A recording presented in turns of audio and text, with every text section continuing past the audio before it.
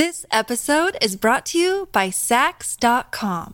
At Saks.com, it's easy to find your new vibe. Dive into the Western trend with gold cowboy boots from Staud, or go full 90s throwback with platforms from Prada. You can shop for everything on your agenda, whether it's a breezy Zimmermann dress for a garden party or a bright Chloe blazer for brunch. Find inspiration for your new vibe every day at Saks.com. This episode is brought to you by Shopify. Do you have a point of sale system you can trust, or is it a real POS?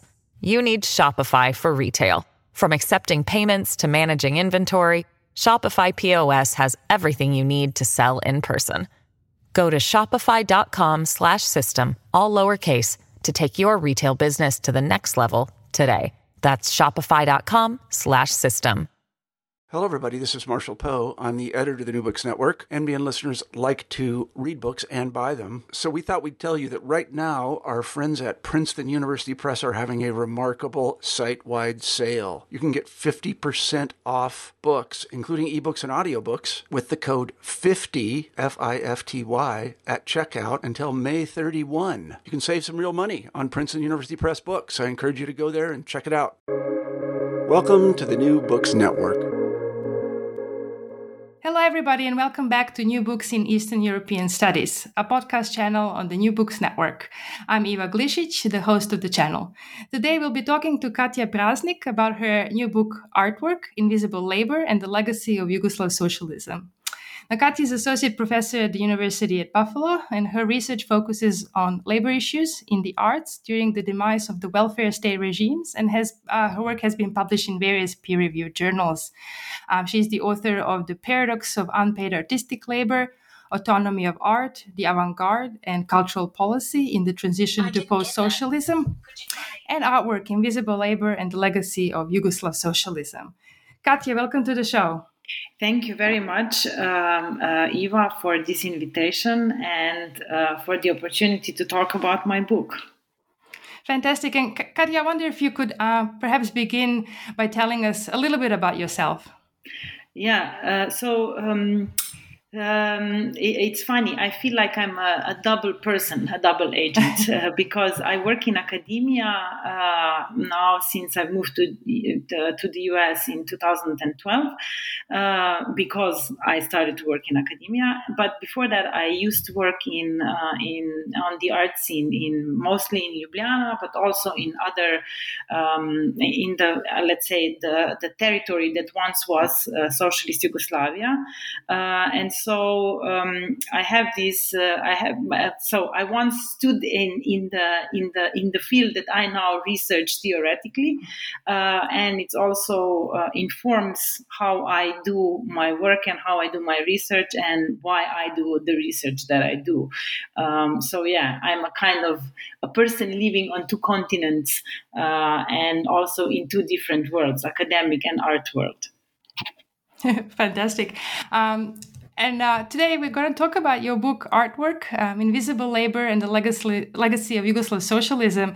This is a kind of fantastic insight into the concept of art as labor. And I'm very interested to hear how you became kind of close to this topic of labor of art and art workers. Yeah, so as I mentioned, is me being the double agent or whatever, the joke, if it's funny, I'm not sure. But anyway, the reason why why I'm still interested in labor in the arts is because of my experiences on the art scene that I had before I started to work in academia.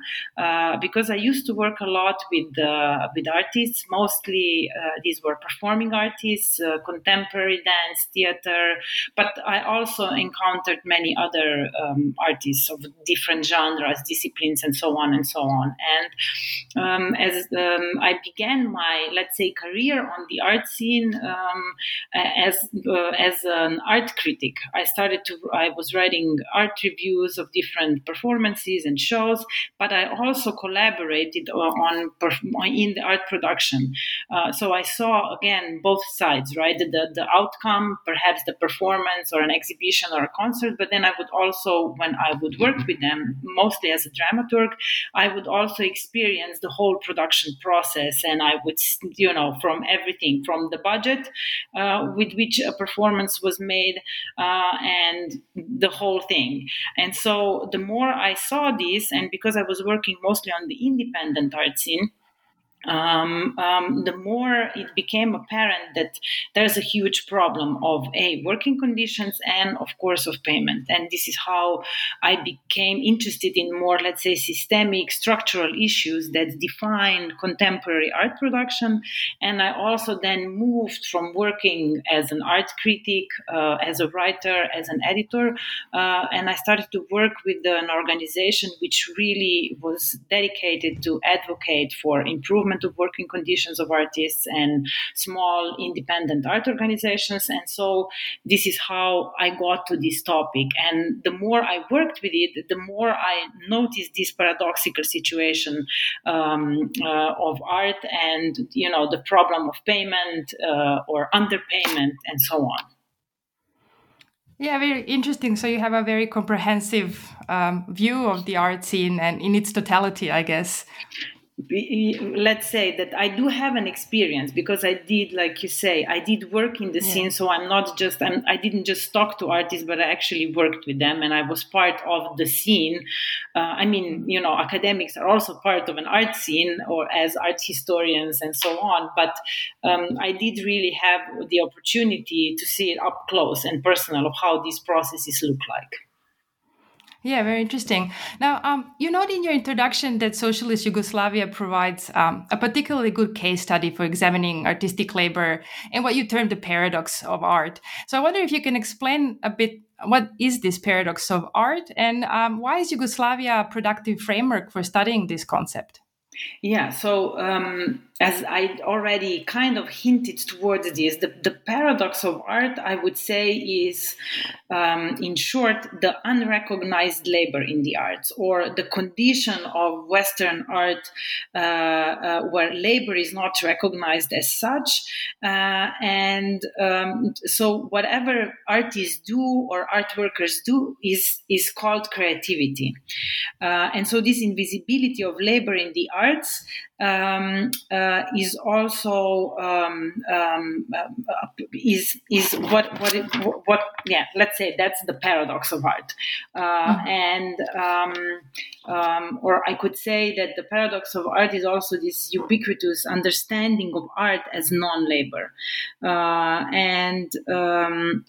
and this is present on all sorts of levels, I would say. So in my book, in the beginning, I point out to the Dictionary of English Language, where you can go and check the definition of work of art, and the definition would not mention the actual labor, right? It would mention the object and so on and so forth and its effect, but not the person or the activity that actually produces this great object that we enjoy so much.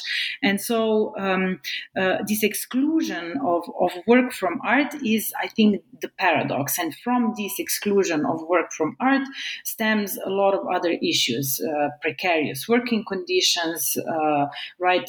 So all sorts of let's say, flexible, atypical, devalued, and unprotected forms of labor that are so specific for contemporary art, but are also specific for art in general, historically.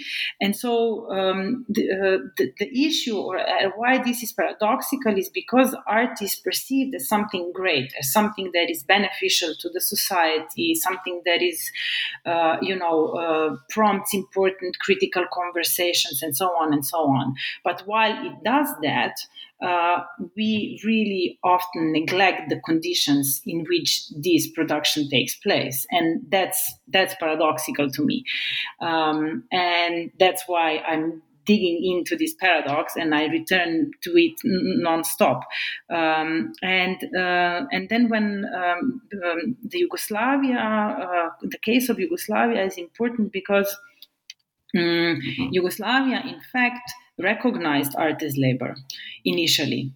but it also recuperated Western bourgeois aesthetic and philosophical traditions, and also produced this mystification of art as realm of freedom, individuality, and so on. And that's why Yugoslavia is such a great case, because we can see how the visibility of labor that was specific for, let's say, the first 20 years of socialist Yugoslavia's existence, how this labor that was visible, protected, and paid turned into what I call our term invisible labor. And this was, as I said, because of the recuperation of Western aesthetic and philosophical traditions, but also because of the geopolitical economic pressures that impacted the development of Yugoslav socialism or self-management, Yugoslav self-management, which was the particular type of socialism that we had in socialist Yugoslavia. And so in that sense, Yugoslavia becomes really interesting, and these transformations of how labor was understood, because it shows that the mystification of artistic labor. So by mystification, I mean the fact that art is not recognized or unseen, or it's called creativity but not work. So that this mystification of art actually can take in different socio-political, political, economic, political and social systems, right? So in capitalism, in existing socialist societies, this mystification was present. And this then points us to a deeper problem, which is Western art, right? So there is an exploitative ethos that is inscribed in Western institution of art.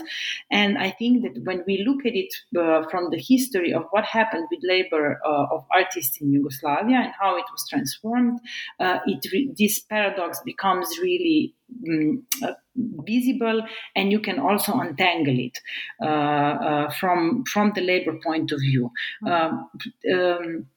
It is interesting. The Yugoslav case is interesting because the country itself also was dedicated to somehow to emancipate human labor. And there were a lot of policies which protected the workers, which respected the work, and so on. There were a lot of labor rights, and these labor rights also pertain to artists, but they deteriorated, as I explained in the book. And how and why this happened, and to what extent these Western traditions and understanding of art played into this, is really, I think, important for us today, because these traditions are still much alive and very much present, and they cause the same kind of issues. And here I would say particularly the concept of autonomy of art, the concept of genius artists, and so on and so on, despite, of course, numerous attempts of artists to dismantle these subjects and categories. Yeah, absolutely. I really like that point that, you know, we all enjoy art and the general public enjoys art, but there's often very little consideration about what happens for that to evolve and that creativity to be shaped in the way that we see it. And I think in your book you also note that both labor was very important in the Yugoslav context, but so was culture. And so it makes sense that art and creative production was taken seriously from this labor perspective at that point. But let us go back before Yugoslavia in early or before socialist Yugoslavia. Of course, the question of labor, intersection between labor and art has, as you note, been of interest to artists. And your work really opens with a consideration of historical avant-gardes and its impact on shifting our understanding of art as labor. Can you tell us how the avant-garde experience influenced the way that this economy of art has been understood? Yeah, so it's quite complicated, the connection, but I think the question of how avant-garde or historical avant-garde is important for the discussion of the paradox of art and unpaid labor and so on is first the question of how we define the avant-garde. So in my book, I rely on the definition, and I aim, in fact, to revive the important work of Peter Bürger, who was a German scholar and who wrote an important book, The Theory of the Avant-Garde. And he was the key theorist who explained that avant-garde or the historical avant-garde movements questioned the institution of art. So,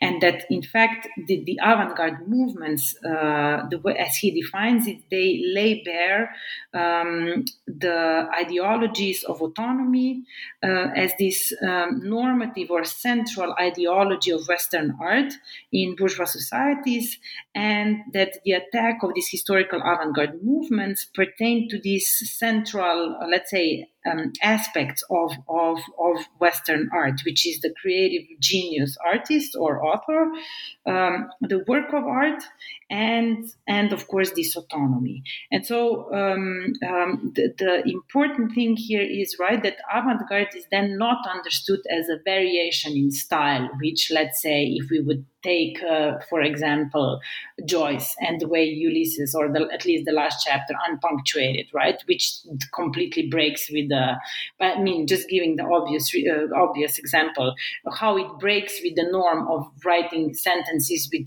punctuation, how that breaks something that in the arts. So that is not avant-garde, according to Peter Bürger, because this is then understood as a stylistic transformation. What Peter Bürger talks about, and what I think is important for the avant-garde as is useful for me and what I want to talk about, is that avant-garde attacks the institution of art, right? So it shows that art is a social institution, that it has a history, that it has a very specific ideology that enables it, and this autonomy of art is the dimension, right, or is that important ideology of Western art, which presumably separates art from life, and in extension also separates art from economic processes. Right, so art is understood as something that is as an autonomous sphere. Very often, is not connected to the question of money, economy, and so on and so on. Even though the reality, of course, constantly breaks this image, and so. The reason why this understanding of the avant-garde and historical avant-gardes and what they did is important, not because only they attack this autonomy, which divorces art and life, but it also hides this economy of art, right? And this economy of art is based in labor exploitation, which is most visible in unpaid or underpaid labor in the arts, and precarious working conditions. So when we understand and when we take and try to revive the understanding of the avant-garde practices as those that break with this bourgeois institution of art and its three central pillars, which are the genius artist, the work of art, and autonomy, it means that we also want to break that we can rely on this attack as a break from the productive apparatus of Western art, so of the relations of productions which establish this institution, and that so much relies on exploitation of labor. And that's why I think what the avant-garde practices did by questioning this institution, even though, as I explained in the book, they didn't go far enough, and also Peter Bürger in his very important theory also neglected this aspect, but it helps us understand that when we want to talk about labor in the arts as something that is not recognized, not seen, not theorized, not really discussed in terms of exploitation, avant-garde becomes important and an important anchor to launch this attack or to criticize the institution that is Western art, which of course is not only problematic now for the exploitative labor practice. There are many other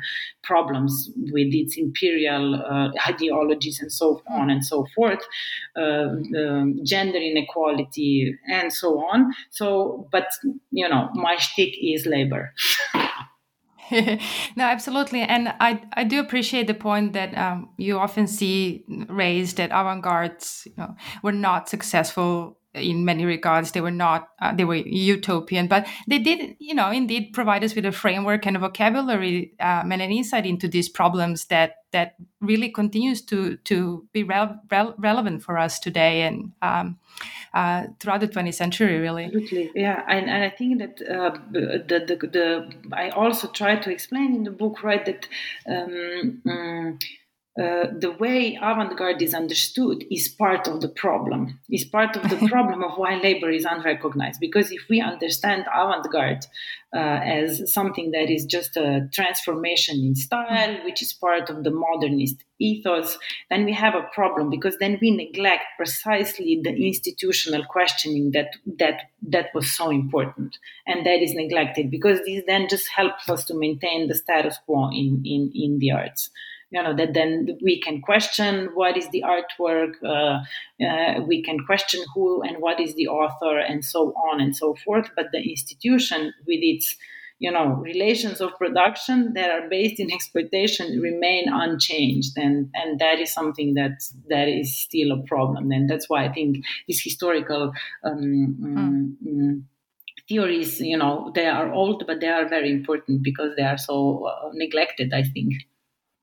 Yeah, no, that's a really, really good point. We, over the course of past decades, I think got used to the fact that avant-garde is something that we see in museums and galleries. And it's really important to shift the focus back into its politics and its kind of social agenda as well. Now, in addition to your interest in avant-garde and bringing avant-garde history into this discussion, you also use feminist and Marxist theory, and they provide kind of important critical lens to your study. Can you tell us a little bit about how you use these theoretical frameworks to examine artistic labor in your work? Yeah, so the Marxist feminists are important for what I'm trying to discuss because of their well-known critique of invisibility of domestic or housework, domestic labor, housework. And their critique is so important because what they demonstrated is that the invisibility of domestic work relies on the idea that this work is somehow natural, that is part of the female physique, that women are naturally inclined to do care work, housework, domestic labor, right? So this essentialization of work is something that they reveal as absolutely culturally constructed. But not only that because of this essentialization, this work can then be exploited economically, it can be culturally undervalued, and so on and so forth.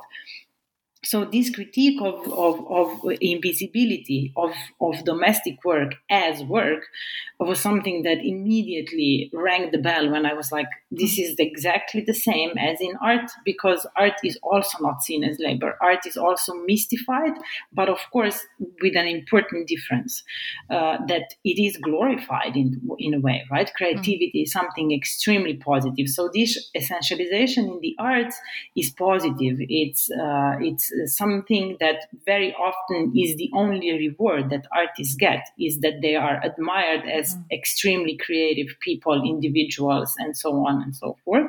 And so this essentialization, which is positive, but exactly is the same mechanism that the essentialization for domestic work, and which enables economic exploitation. And so for me, this theory of Marxist feminists and in general Marx's work and Marx understanding of labor and how it's changed, how the labor changes in capitalist mode of production, became important for me to really try to untangle the paradox of art and why artists are not being paid. And so I think that the feminist critique is important in that sense, and not only just the what is similar or what we can compare and how this comparison can be striking, but also really the difference, right? That the essentialization in terms of art is positive, and in terms of female labor or domestic work, it's negative, it's oppressive. But with art, if you are considered creative, it's something very positive. But nevertheless, the effects are similar.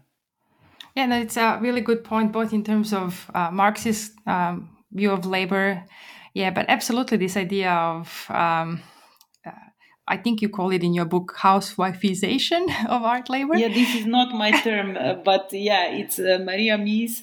But that's how that's the concept of housewifeization or housewifed labor. Yeah, as this the term that describes flexible, atypical, devalued, and so on forms of unprotected forms of labor, because that's what happens in a way. And people are often appalled by the comparison, but the reason why I'm bringing it up or why I'm making it, and also one of the reasons why I wrote this book, is because I really think that until we try to really,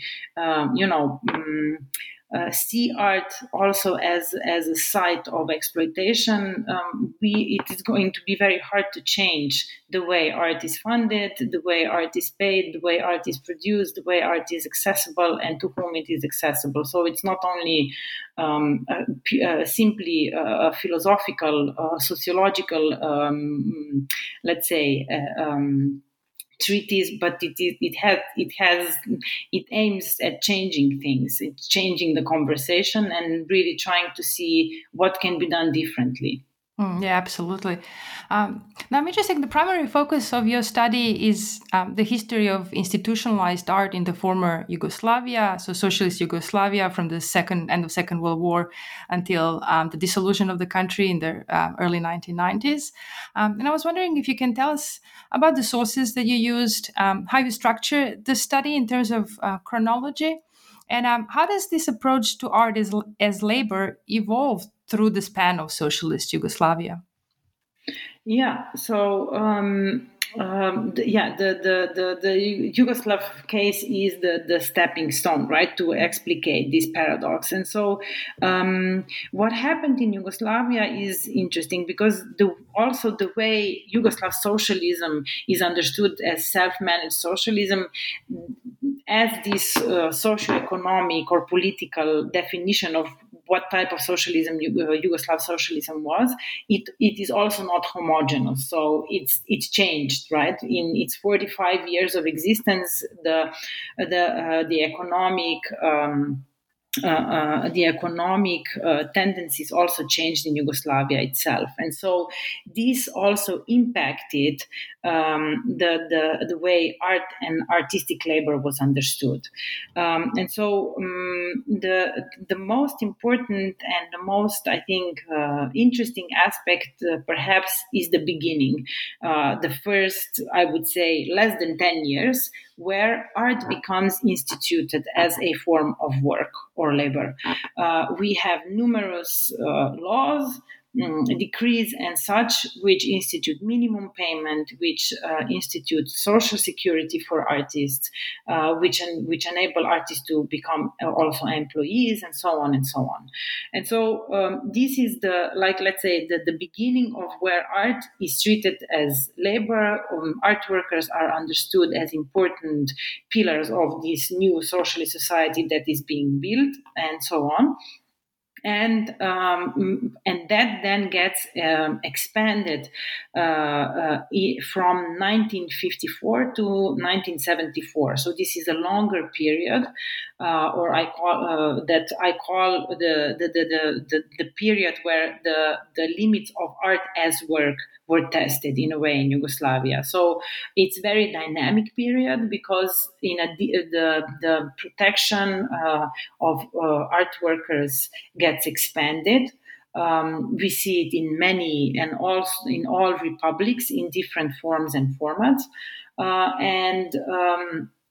But all these ideas of art as labor then also are slowly being undermined by this, that I already talked about in the beginning, the Western tradition and Western understanding, Western bourgeois understanding of art and its autonomy.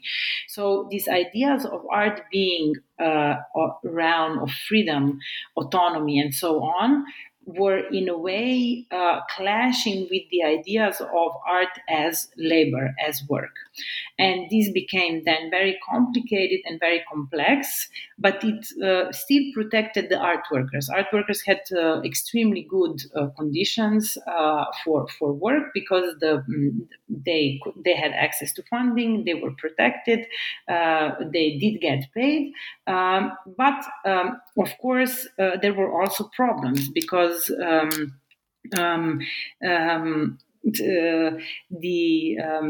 Yugoslav economy was also had problems internal, but mostly these problems with the economy in Yugoslavia were very much linked to its geopolitical position, right? Because Yugoslavia was between the West and the East, and all the crises that were happening especially in the West also impacted the Yugoslav economy and the way it could and couldn't develop its self-managed socialism and ideas of self-management. And this is too complex now to go into detail, so I write about this in the book. But that is this interesting period, the second period, where this expansion took place, but where we can already see the problems that are caused by economic changes and transformations, but also with Western influences about art, autonomy, and so on and so on. And so these then we come to the third and the last period, where from 1974 to 1991, until the breakup of Yugoslavia, that I call the unmaking of art workers or disenfranchisement of art workers, because under certain new laws, art workers become redefined as socialist entrepreneurs. And while we still have some kind of social protection and security present at that time, it slowly becomes way thinner, and the question of art as being creative labor, special type of labor that can be protected, paid, and so on based on merit becomes more important. And this is the final then nail in the coffin of art as labor. And so this would be in very broad, very schematic strokes, the three central periods. This episode is brought to you by Saks.com. At Saks.com, it's easy to find your new vibe. Dive into the Western trend with gold cowboy boots from Stott, or go full 90s throwback with platforms from Prada. You can shop for everything on your agenda, whether it's a breezy Zimmermann dress for a garden party or a bright Chloe blazer for brunch. Find inspiration for your new vibe every day at Saks.com. This episode is brought to you by Shopify. Do you have a point of sale system you can trust, or is it a real POS? You need Shopify for retail. From accepting payments to managing inventory, Shopify POS has everything you need to sell in person. Go to shopify.com/system, all lowercase, to take your retail business to the next level today. That's shopify.com/system. Yeah, that's really interesting, and so how it slowly kind of moves from one concept to other over the course of the life of Yugoslavia, and slowly kind of unmakes itself, as you note. Yeah, and I wanted to add one more thing because you also asked me about the sources. So what I'm trying to do, because I am a sociologist, even though I also use art theory and so on when I write. is that the book is not so much about the content of these artworks. I don't really write about artists, the artworks, and their political ideas that they expressed in these artworks. Much more, I'm interested in the working conditions, right? So I look at labor legislation. I look through the archives to see the discussions about this legislation, if it was present and not, and so on. And I also then look at those artists and those groups who have actually addressed the working conditions. So, and these are not many, even in socialist Yugoslavia, and those that have dealt with this that I have found, I write about in the book. So one of them is Goran Đorđević, and the other example is the working community of artists, Podrum. And so I'm really interested in this, the invisible side of art in a way, right? I'm not interested in what the artists were doing in their practice as such, but what were the conditions for this practice, and why was labor understood as labor or not, and what kind of issues came out of that. Yeah, one of the artists you've just mentioned, Goran Đorđević, you talk a little bit in your book about one of his projects. So in 1979, he decided to call the International Strike of Artists. Can you tell us a little bit about that project and how that evolved? Yeah, well, so as I said, this goes into this really interesting period where artists, in a way, started to understand that that there's an issue, right? So especially the artists, the newer generations of artists, had an issue because the lack of funding was already present. There was more and more educated young people who had access to free education and so on. But the question of how and they will make their livelihood became an issue. And in the arts, that became very apparent, especially then in mid-70s and then in the 80s. But what was more interesting in the arts was that artists also understood art as this place for rebellion, for social critique, and so on and so forth. But nevertheless, for all the social critique that they were capable of mastering and that they produced, Đorđević was one and the only one who really talked about the problem of the artists and how the artists get exploited in the system of art, and not only in the Western system of art, but also in the socialist Yugoslav system of art. And so he, for instance, I think that this was before he organized the strike. He actually was invited to participate at the Belgrade Triennial of Arts, and they invited him to exhibit his work. And he wrote them, and he said, what is the budget of the exhibition, who is organizing it, why we artists don't have a say in how our work is presented, and so on and so on. Of course, he never got the answer. And then out of that, he also saw that, and he called artist a pseudo-subject. He said that artist is the pseudo-subject of the art system, because in fact the entire system relies on somebody called artist who is so creative and produces this fantastic, great artwork, but then everyone else gets paid because there is funding and there is money for the arts, but the artist gets, if they get anything, they get very peanuts if they get anything. And so that's why he then said, okay, let's call for the international strike of artists as a rebellion to this exploitative system, which treats us in a way as these pseudo subjects. And let's see, if we can attack the system. And of course the results were interesting. It was kind of like he was measuring the temperature of to what extent are artists themselves willing to question this exploitative system, because many of them were not, right? So when you look and the responses, they were very interesting. Some of them said, of course, we support the strike, we want to strike, let us know when and how and so on and so on. But a lot of them send this kind of, let's say, mellow, kind of smart responses saying, yeah, well, I can't afford to strike, and so on and so on.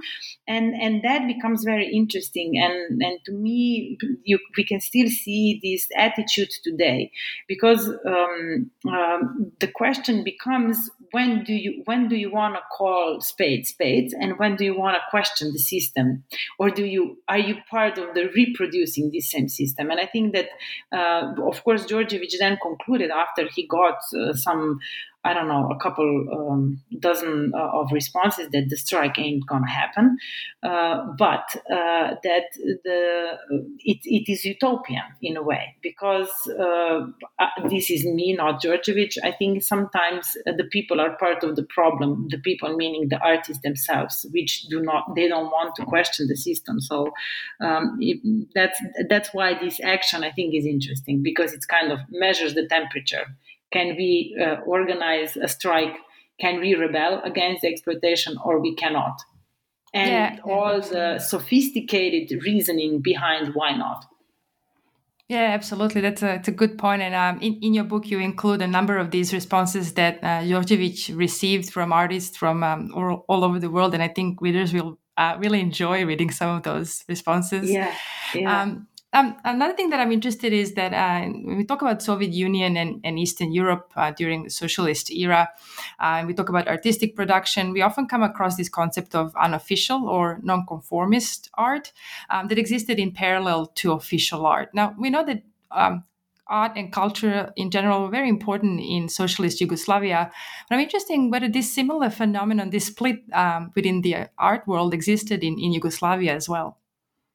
Well, I argue in the book that this is not just my argument. I actually also call upon other scholars who have claimed that while such official, unofficial art is not really a sustainable view, it is very present, I would say, also in art historical discourses and aesthetic discourses and culture and art in Yugoslavia.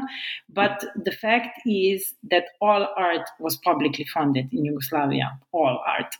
And if it was not funded, the people and the artists and the cultural workers who created were part of this social network which enabled free healthcare, free education, and so on and so forth. So the actual living conditions and situation in Yugoslavia was very, very different than in the West in that sense, in terms of how well the artists could be protected and so on and so on. But not just artists, people in general, right? The living standard in socialist Yugoslavia was extremely good to an extent. Of course, again, we can't generalize it, and it changed, and there were many problems as well, but in principle, the socialist welfare state, as I like to call it, was established pretty good living conditions in comparison to in what kind of conditions the people in these territories lived before World War II.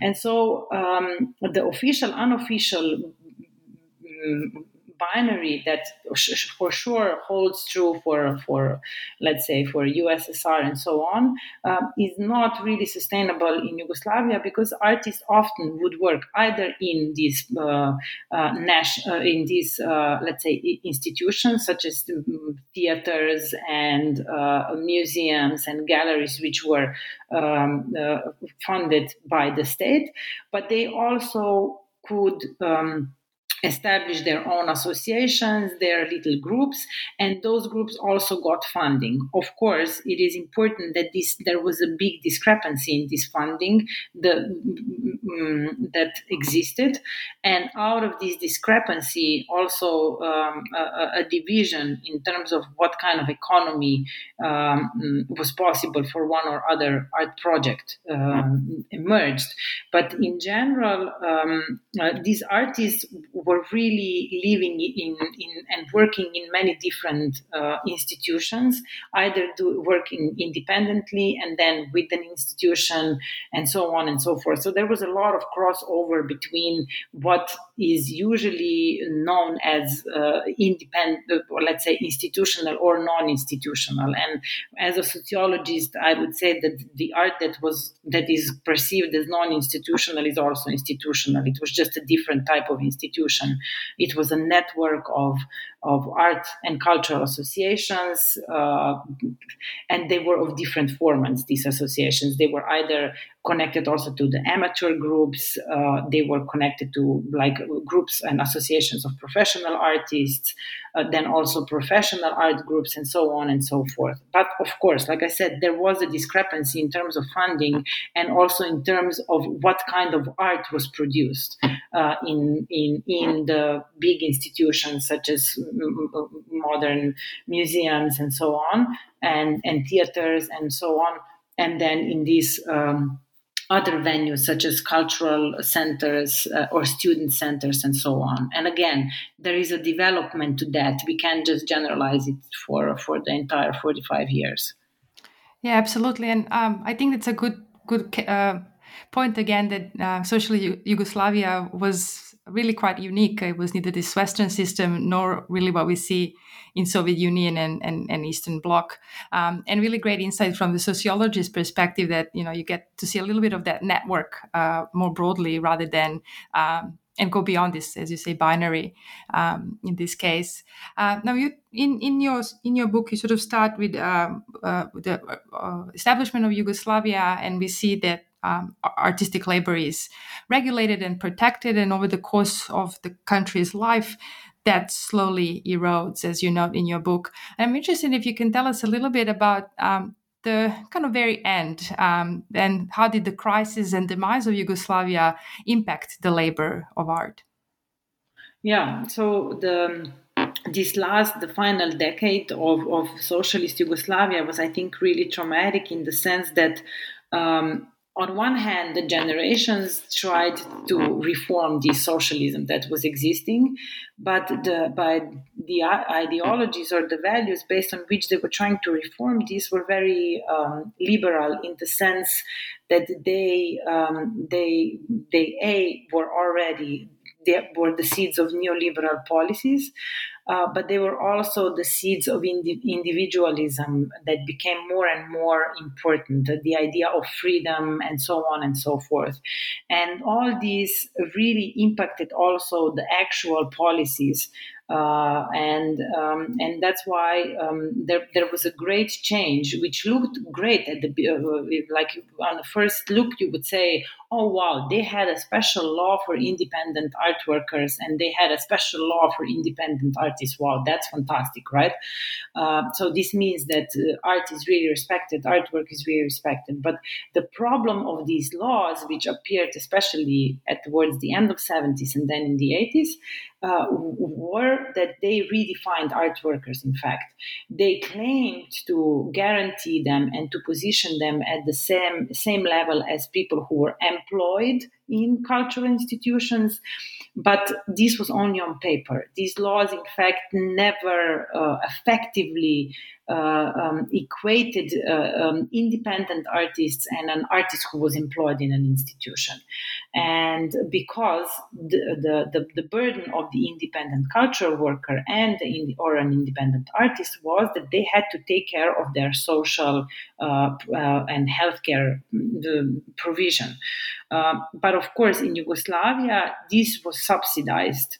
And then after the breakup of Yugoslavia, these subsidies became even more erratic and more crazy. And the conditions under which you get subsidized are, a whole can of worms, I would say.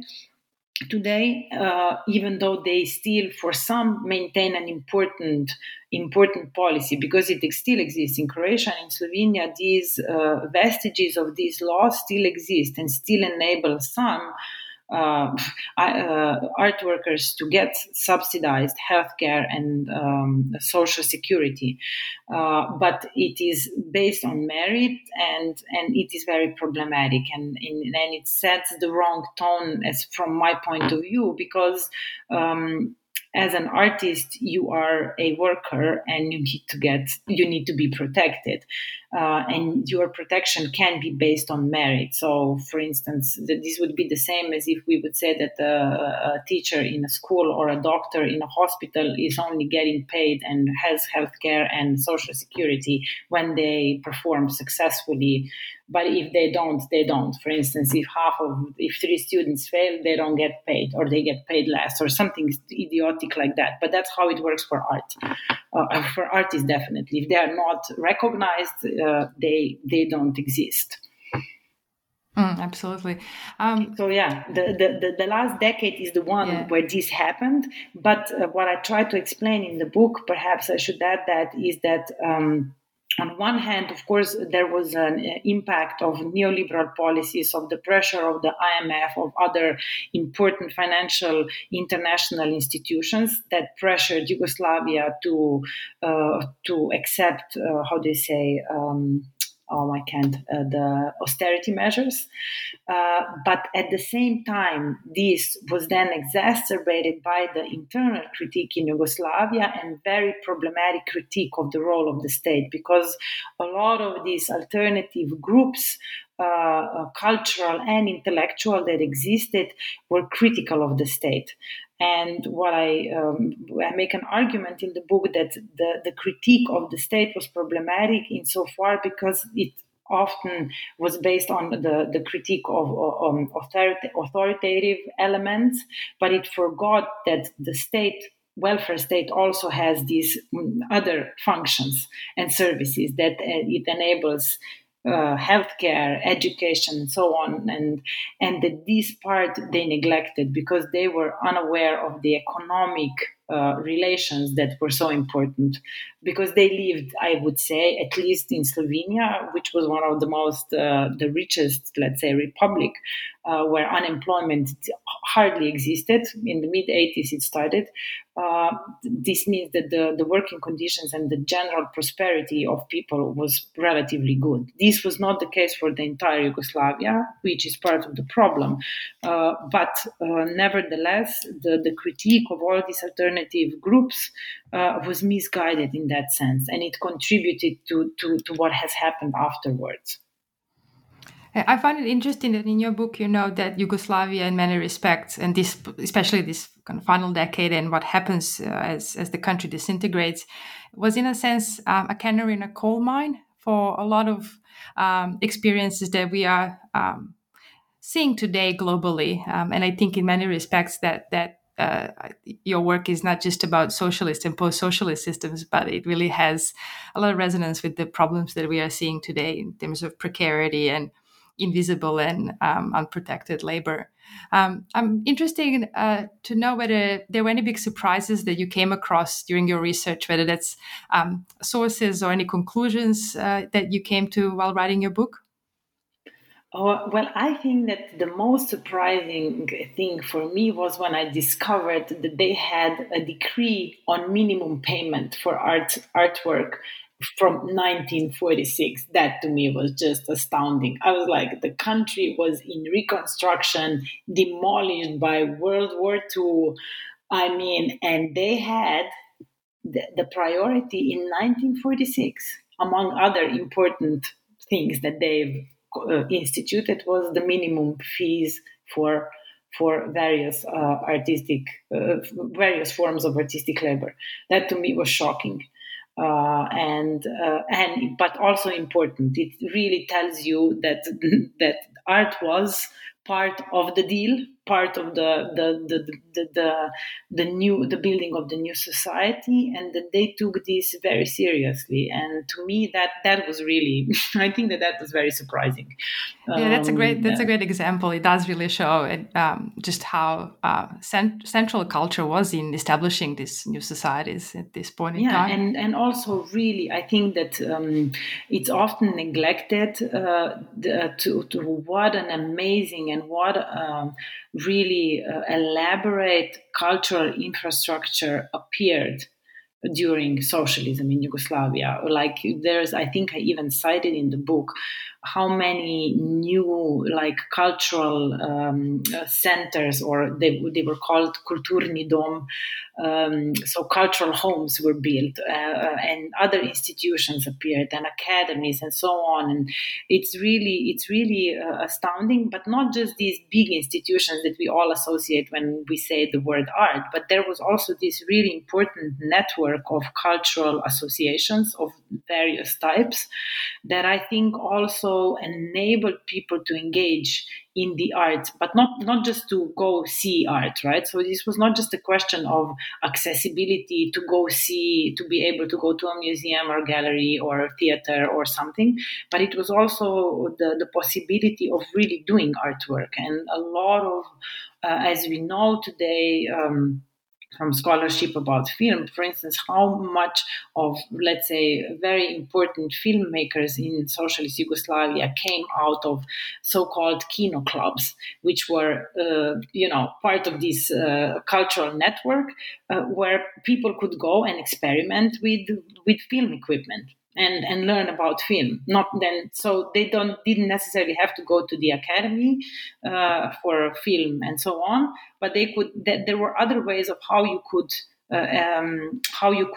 actually experience art practice, and were encouraged to do so. Yeah, really interesting, Katja. I think we've taken quite a bit of your time, so I want to thank you for talking to us about your book, and I'm interested to know what you are working on at the moment. Well, I currently am mostly working on trying to see, let's say, real life or possible implementations of some of the conclusions that were brought that I'm writing about in the book. So what are actual strategies and possibilities of building some kind of resistance within the contemporary art production, of trying to see what are concrete examples today of people demanding fair conditions for work and for payment. And I have to report, and it makes me happy all the time, and every time I discover it, that there are quite a number of initiatives today which deal and are quite successfully dealing with payment for artistic work. And that I think, of course, it was the epidemic which I think also made it more obvious how problematic it is that art is not considered labor and that is not paid and so on. But even before that, in the last 5 years, there has been an increase of awareness that it is strategically and politically important to talk about art as a form of labor and artists as workers. And so my current work is really dedicated and oriented towards this contemporary situation and trying to see to what extent, coming and working now in academia, but of course I do work in an arts management program, how to build and how to foster and encourage these kind of fair labor practices and build awareness of the production side of art that needs to be fair, not just in terms of accessibility of people that can and that should and have access to art, but also that the actual people, professionals who create these contents have fair and better working conditions. Yeah, fantastic. And I think if pandemic has showed us anything, that has certainly been the case, that art is such an important part of our life, and that we really relied on various forms of artistic production to get us through the various lockdowns and other challenges of the pandemic. So yeah, that sounds like a really terrific project, and I wish you best of luck with that. And I want to thank you for being on the show today. I really enjoyed it, and I hope our listeners will enjoy our talk and the book as well. Thank you again, Katja. Thank you so much. I really appreciate the invitation and your point about the art for the pandemic, that this is where I always say, so if you watched a lot of art, then also consider the people who produce that. It's very important. So yeah, but thank you again for the invitation and for the opportunity to talk about my work. Thank you very much, Katja.